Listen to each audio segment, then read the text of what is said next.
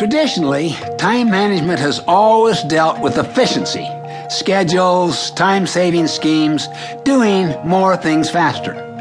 The clock is the symbol of it. It drives us toward efficiency. Have you ever tried to be efficient with a loved one on a tough issue?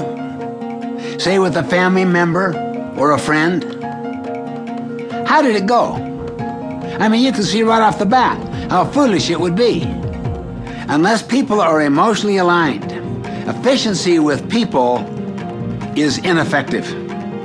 With people, fast is slow, and slow is fast. In short, effectiveness is not efficiency. Just imagine a group of workers cutting their way through a forest. The supervisors are behind them, watching the clock, sharpening the tools, writing procedures, setting up efficiency programs. Then an effective leader emerges. He surveys the entire situation and with a compass in hand, shouts out, "We're in the wrong forest!" Individuals and organizations get so busy cutting through the undergrowth that they don't realize they're often heading into the wrong forest. We get so addicted to the urgent everyday things, the clock, that we neglect our highest priorities and even our direction, the compass. The clock serves an important purpose and adds great value, but only after the compass has defined the right direction. You see, it doesn't really matter how fast you're going if you're heading in the wrong direction. Habit 3, put first things first, is based on the paradigm of effectiveness first, then efficiency. Relationships first, then schedules. Important things first, then the urgent things. The compass first, then the clock. The key words to understand are urgency and importance. Urgency means it requires immediate attention.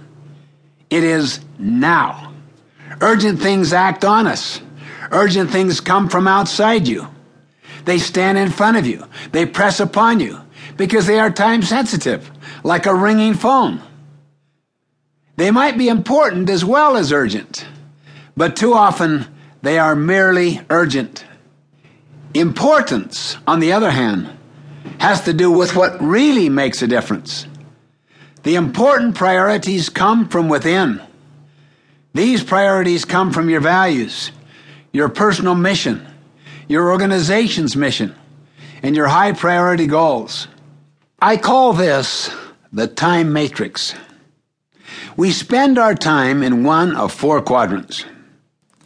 Quadrant 1 consists of activities that are both urgent and important. For example, an important client calls you with a pressing need.